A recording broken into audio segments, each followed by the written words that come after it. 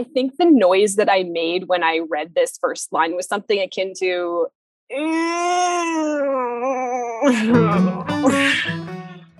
Welcome to Keep It Fictional, a weekly podcast for book lovers by book lovers. Build your to-be-read list with Sadie, Liz, Virginia, Fiona, and Corrine from the Port Moody Public Library. Warning, this podcast contains strong opinions and may cause an increase in your library holds list.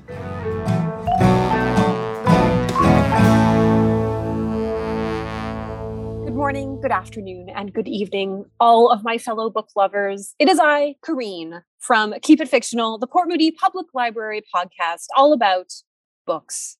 And what better day to talk about books than the day that we are recording this on, which is gloomy, catastrophically rainy, apocalyptic, Noah-worthy, great flood type weather. The weekend is looking like it's going to be the great rainstorm of 2021. So we are going to give you some delightful reads to tide you over this weekend. Don't shake your heads at me. Anyways, I am joined today by my fellow book friends, Virginia, Sadie, Fiona, and Liz is on vacation, no doubt going through piles of books that she will recommend for future episodes. And today we are choosing a topic that is a little out of the ordinary. So we have talked about, and in fact devoted entire episodes to, what is a Virginia book or a Fiona book or a Sadie book or a Corrine book. We've got an aesthetic, one could say. We've got a certain type of book that we love and that we know is a guaranteed hit for us. But today's topic is a little bit left of that particular center. Today's topic, we have chosen books that we loved, because of course we're not going to recommend books that we hated. A book that we love that we didn't expect to like. So this is a book that maybe on the surface there was something that is very much not a Sadie book, or a book that contained a topic or a genre or a theme that you are not a fan of, and yet something was in that book that was enough to keep you going. So I am excited to see what my fellow book friends have chosen for this particular topic, because I did not struggle with this topic at all, because there was one I read this summer that I was like, on the surface of this, I'm going to hate it. I read the first line and I hated it. And yet kept going. So I'm very curious to see, because I know a couple of our fellow book friends are hard stop. If they're not into a book, it gets shut and returned back to the library. So I'm curious to know what kept them going. So I think, why don't we start with Fiona? Fiona, I want to know, what book did you end up liking that you didn't think you would? So the book I chose for today's topic is The Bromance Book Club by Lyssa Kay Adams. And it is a romance, which is not something that I read a lot of. To be honest, I'm not entirely sure how it ended up on my to-reads list and into my hands. I do this thing where just wherever I hear a good thing about a book, I put it on my Goodreads, and then at some point in time, I will do just like a big pull of the shelves. I will take a big list of things that are on my to-read list. I'll take them out from the library and then just read them when I have a chance. And I don't always know how they ended up on my to-reads list. So I definitely had that experience with this one. It was in my hands and I was like, what the heck? What is this? How did I get this? This is not my usual thing. But I actually ended up really enjoying it a lot in a kind of like guilty pleasure way. I got very engrossed in it and read it in quite a short amount of time because I just needed to know what was going to happen next. This is the story of Gavin, a professional baseball player who has it all on the surface. His career is going fantastic. He has 2 adorable daughters, and he has a knockout wife, Thea, who is just amazing. He is so into her. However, this all starts to fall apart when Gavin finds out that Thea has been faking it in bed. This just destroys Gavin's confidence completely. He completely goes off the rails. He says he's leaving. He can't believe that she would do that. And he's just embarrassed. He doesn't want to tell anyone about it, even though his teammates are trying to figure out what's going on with him and Thea and what could have possibly split up their seemingly perfect marriage. So the way that Gavin and the baseball team deal with this is to induct him into the Bromance Book Club. This part was super gimmicky and honestly not all that important to the plot. It's basically a book club where they read romances to get an idea of what women want and to fix their relationships. Kind of corny, but at least, you know, they weren't trying to take advantage of people. They're genuinely trying to improve their relationships. So that was nice. And like I say, it wasn't that important. I think it's just sort of like the tagline that they can put on the book to get people interested. But ultimately, what it really was, and what I really liked about it, was sort of Gavin confronting like some toxic masculinity, some loss of pride in himself, and finding a way to get at the root of the real problems in his relationship. And now Thea is a very strong female character. She is independent, you know, which is what Gavin loves about her. But it does become very hard for them to solve things when she's ready to just move on and be independent, and he can't confront this total loss of pride. I totally got into it, just like, it's so juicy. I need to know what's going to happen. I like a second chance romance. And there was definitely some steamy bedroom scenes. Because I haven't read a lot of like, you know, actual romance, like romance on the spine of the book, that surprised me. That took me aback. But I guess if that's something you look for in a book, yeah, it was steamy, and I would recommend that if that's what you're into. But overall, what I really liked about it was a little bit of a feminist take, I think, a confronting of toxic masculinity, which was really refreshing to see in a mainstream romance. And I don't often read like male-female romances, and it sort of like gave me a moment of like, oh yeah, no, I can read this and enjoy it, and it can still be kind of woke. So if romance is your thing, definitely you're going to like this one. If it's not, try it anyway.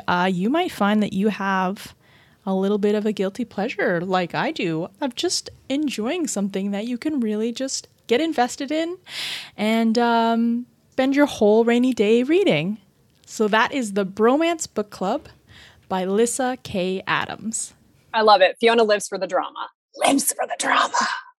All right. I'm going to go with my book next. The book that I chose is a debut book. It is called Almond, and it has a very distinct, very cool cover. It is by Won Pyeong-sun, and this was her debut novel. And the reason I picked it up is because I did a summer of BTS reading, and this book was featured in their television show, In the Soup. So I decided to pick it up, not really knowing what it was about. And I read the first line of the story, which was, this story is, in short, about a monster meeting another monster. One of the monsters is me. I think the noise that I made when I read this first line was something akin to...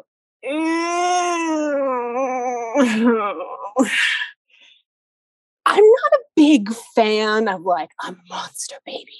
No one can tame me. I'm like unknowable, unscrutable, dark creature. So I was like not thrilled when I read that. And in fact, the subject matter is, I wasn't quite sure what tack the author was going to take with it. It is about a young boy named Yoonjae, and when he is born, his mother notices that something is wrong. When he falls down, he doesn't cry. He doesn't smile at her or respond to her. He's very aware. He's looking around and making eye contact and observing the entire world around him. But his mother is convinced that he is missing something. And through various tests and interventions, eventually it is discovered that Yoonjae has a condition called alexithymia. which means that his amygdala is not fully formed. And the amygdala is this kind of like little almond-shaped bit in our brains that helps us feel emotion. It makes us feel sad, or it makes us feel happy, or kind of amplifies the emotions inside of us. And if you have a condition like Yunjie, you might go to the most terrifying, spookiest zombie maze in all of Universal Studios and just feel nothing. You might be in the middle of a birthday party and someone gives you exactly the present that you want and you don't feel anything. And Yunjie doesn't really care about this condition because his mother and his grandmother that he lives with have created this wonderful space for him to live and to grow up in. And his mother devotes her life into teaching him the almost mathematical formulas that he needs to display to survive in the world and to pass as normal. So she has little Post-it notes all over the apartment. If someone bumps into you, you say, "I'm sorry." If someone gives you a present, you need to lift the corners of your mouth and smile and say thank you and make sure your eyes get bigger. She has almost every scenario in the entire world that she can think of mapped out around their entire apartment. But there is a scenario that she did not prepare for. On his 16th birthday, on Christmas Eve, his mother, his grandmother, and he go out to a restaurant to celebrate, and there is a horrible tragedy. And for the first time, a random act of violence kind of takes him out of that safe world, that mathematical calculation of how to survive in this world, and he is left alone. He is left to try and figure out his life and try to figure out the world around him all by himself. Slowly but surely, people start to come into his orbit that change him a little bit. There is a very troubled teenager named Gon. There is a young girl at school. There is doctor turned baker that lives upstairs, who all in their own way, sometimes helpful, sometimes dangerous ways, try to help Yunjie develop a better understanding of himself and the world.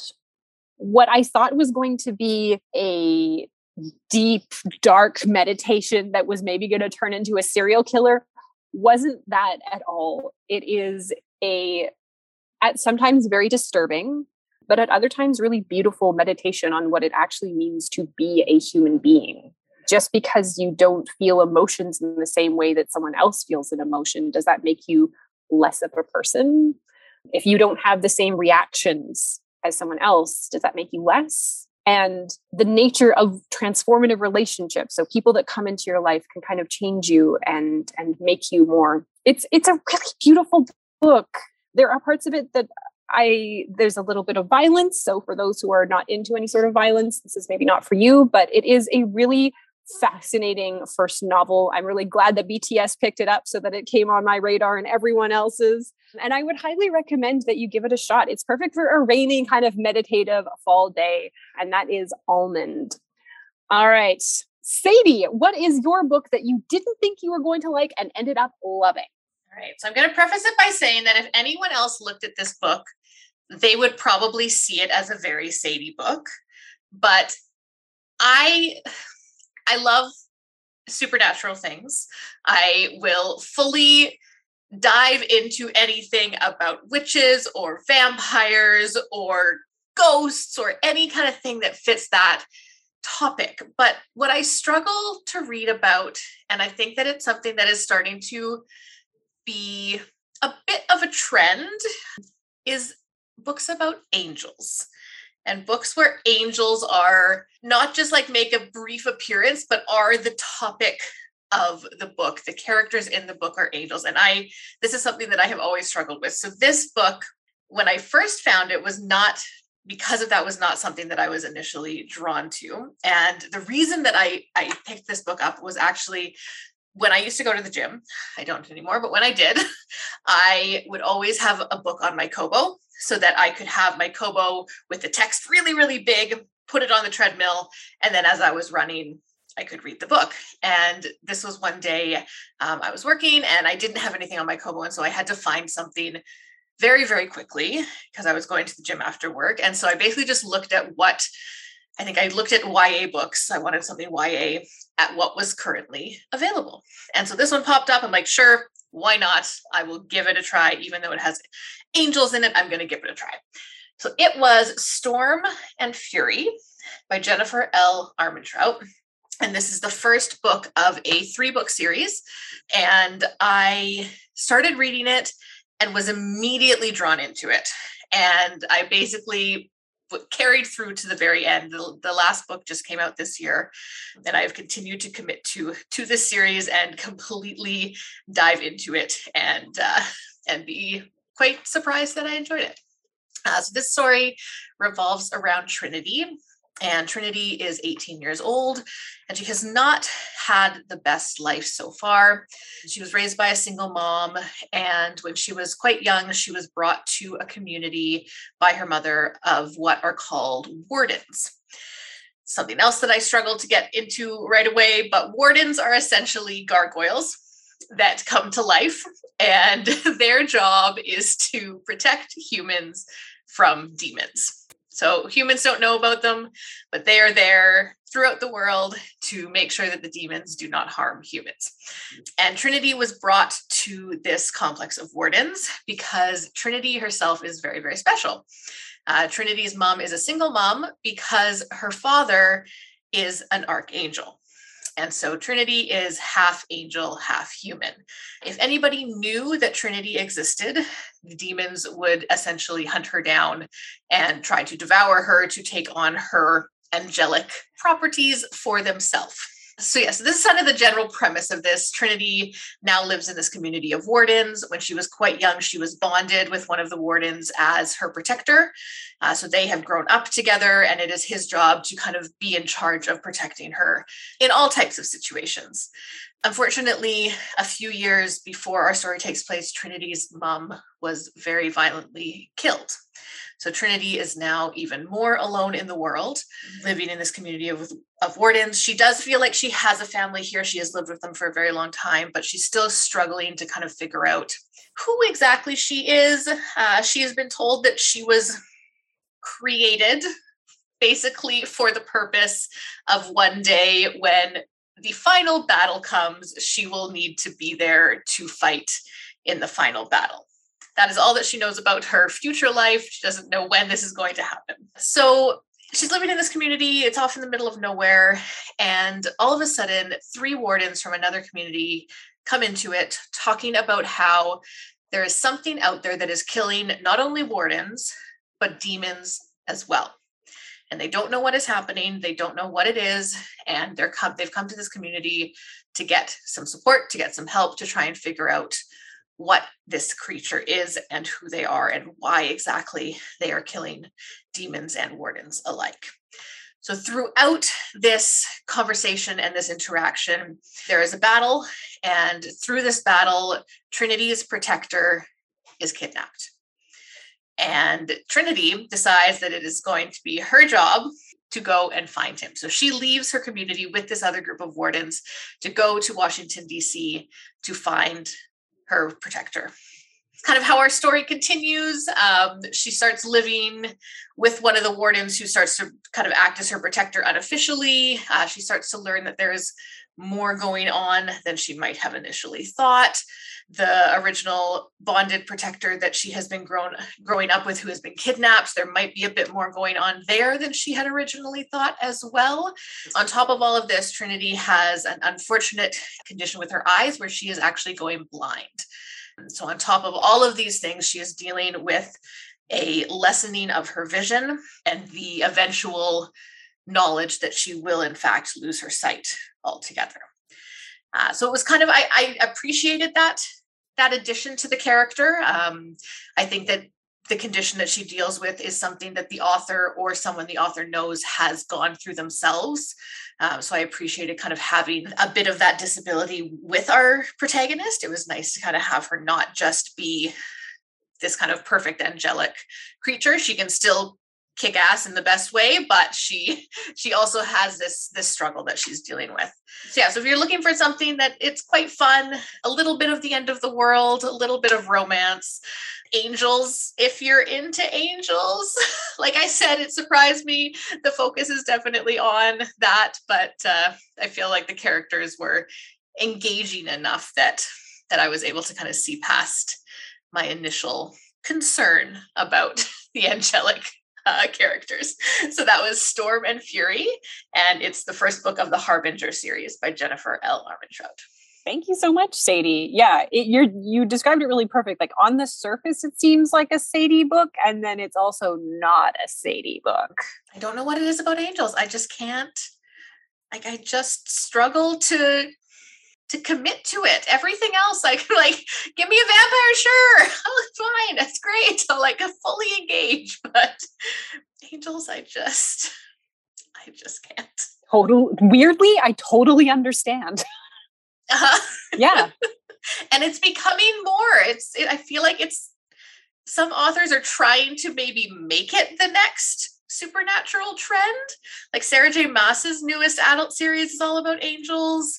And like it's just, yeah, I don't know if they're trying to feed off of like the Good Omens TV show book popularity, but a troubling trend developing. Thank you for that reporting, Sadie.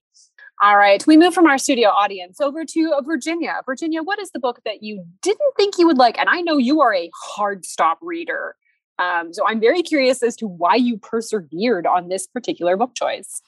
All right, when I saw the topic, 2 books that came to mind right away. And I picked this one because I feel like it's definitely not a Virginia book. It has no magic, no scary monster, no aliens, doesn't happen in space, like it's definitely not a book that I usually read. But I pick it up because there was a book reviewer that I tend to have similar tastes with. And I find that when it comes to like non-speculative fiction, if they like it, generally I tend to enjoy it because there's always something weird or something different or something unique about either the character voice or the narrative style or something about it that makes it different. So I feel like, I'll give it a chance and see what happens. And I end up quite enjoying it. I think probably also because of the timing when I read it. Given what we've been through in the last 18 months, I feel like many of us will probably empathize with the main character a little bit more than we might have without all of this happening. So the book that I chose is Everyone in This Room Will Someday Be Dead, and it's by Emily Austin, a Canadian author. The title does sound like a Virginia book, but the story, probably not. So this is about 27-year-old Gilda, who is having a hard time getting out of bed. Just like many of us sometimes feel, to try to go to work or to even just get up, right? And in fact, she hasn't actually shown up to work for weeks.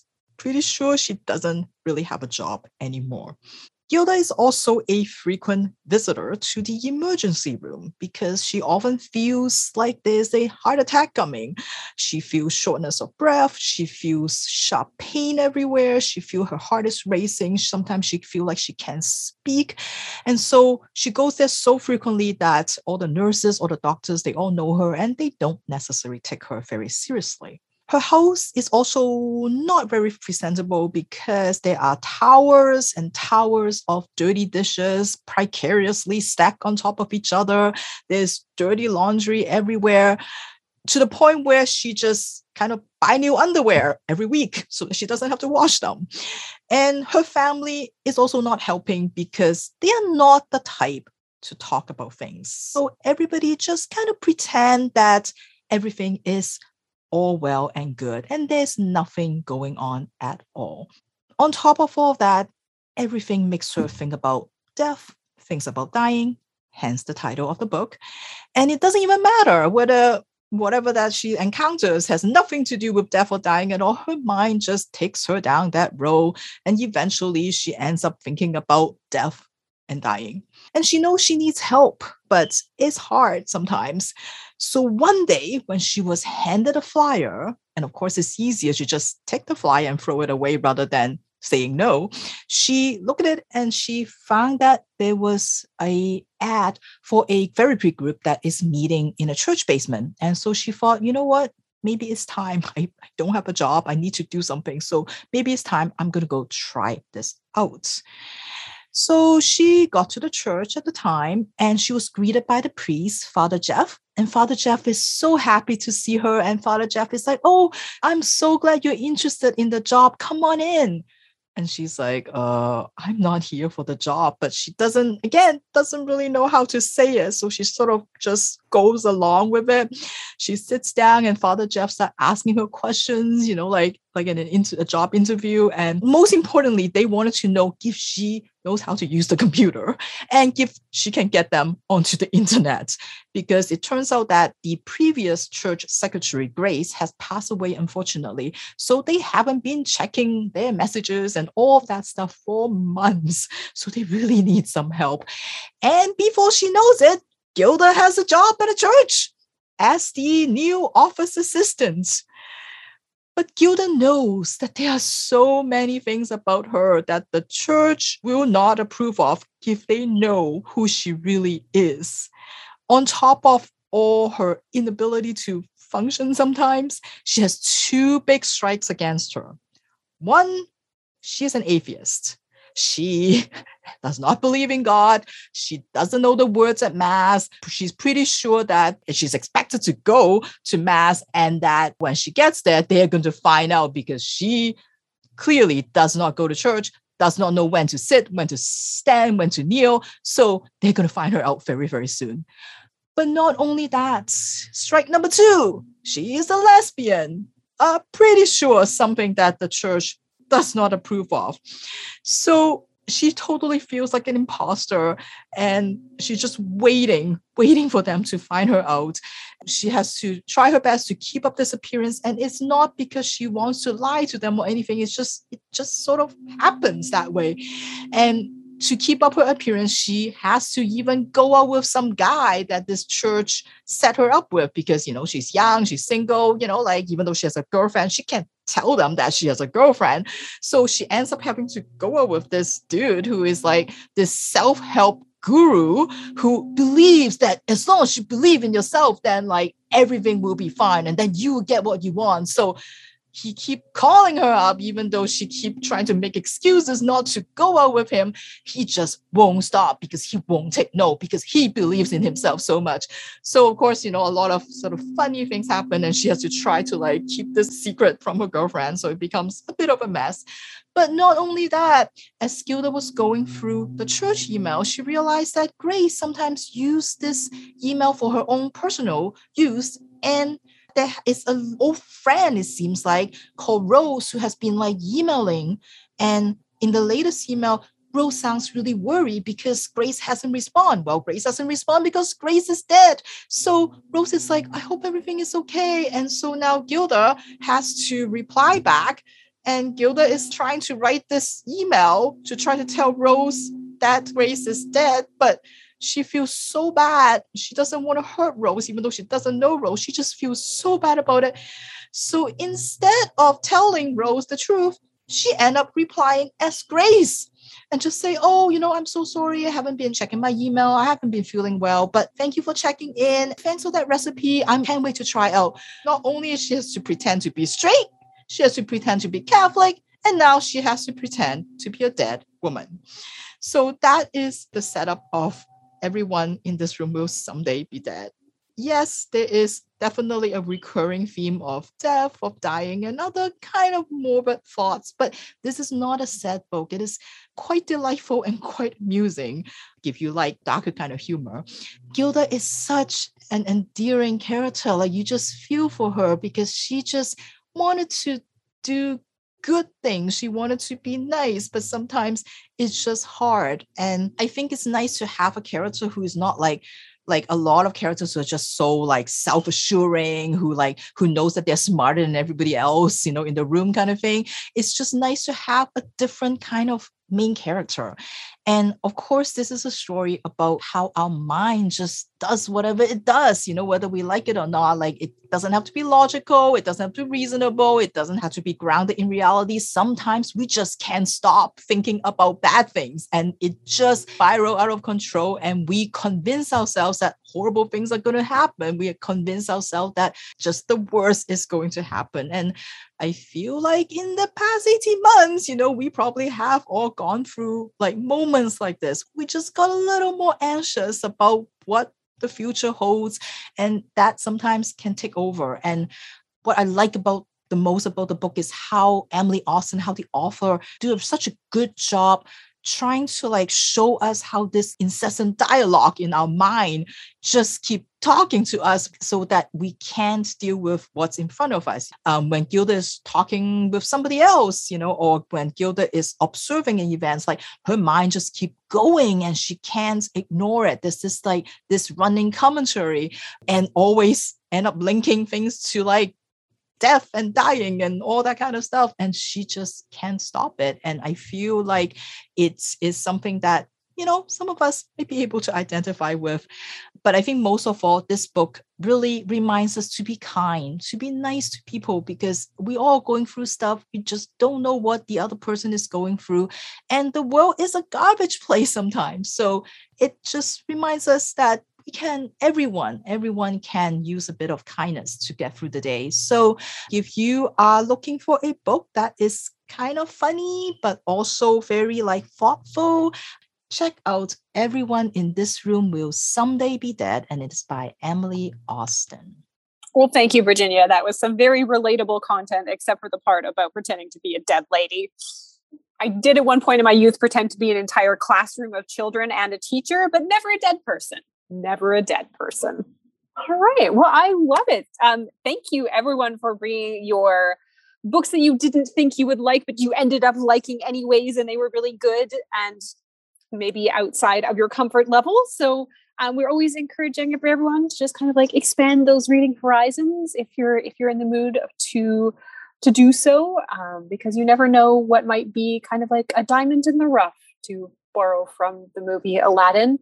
So yeah, we encourage you to kind of pick something out that catches your eye at the library. We have a ton of really great displays up right now. There's always the new books out in front that you can pick, or the lovely lists that are on the library catalog for different genres, different categories, different topics, different themes.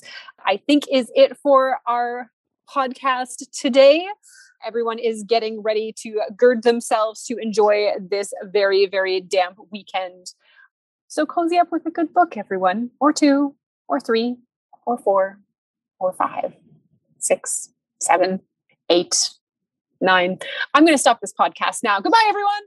Thank you for listening. If you like our show, please tell a fellow book lover about it. You can find a list of all the books we discussed in our show notes. Join us next week for another fun book chat. Until then, keep it fictional.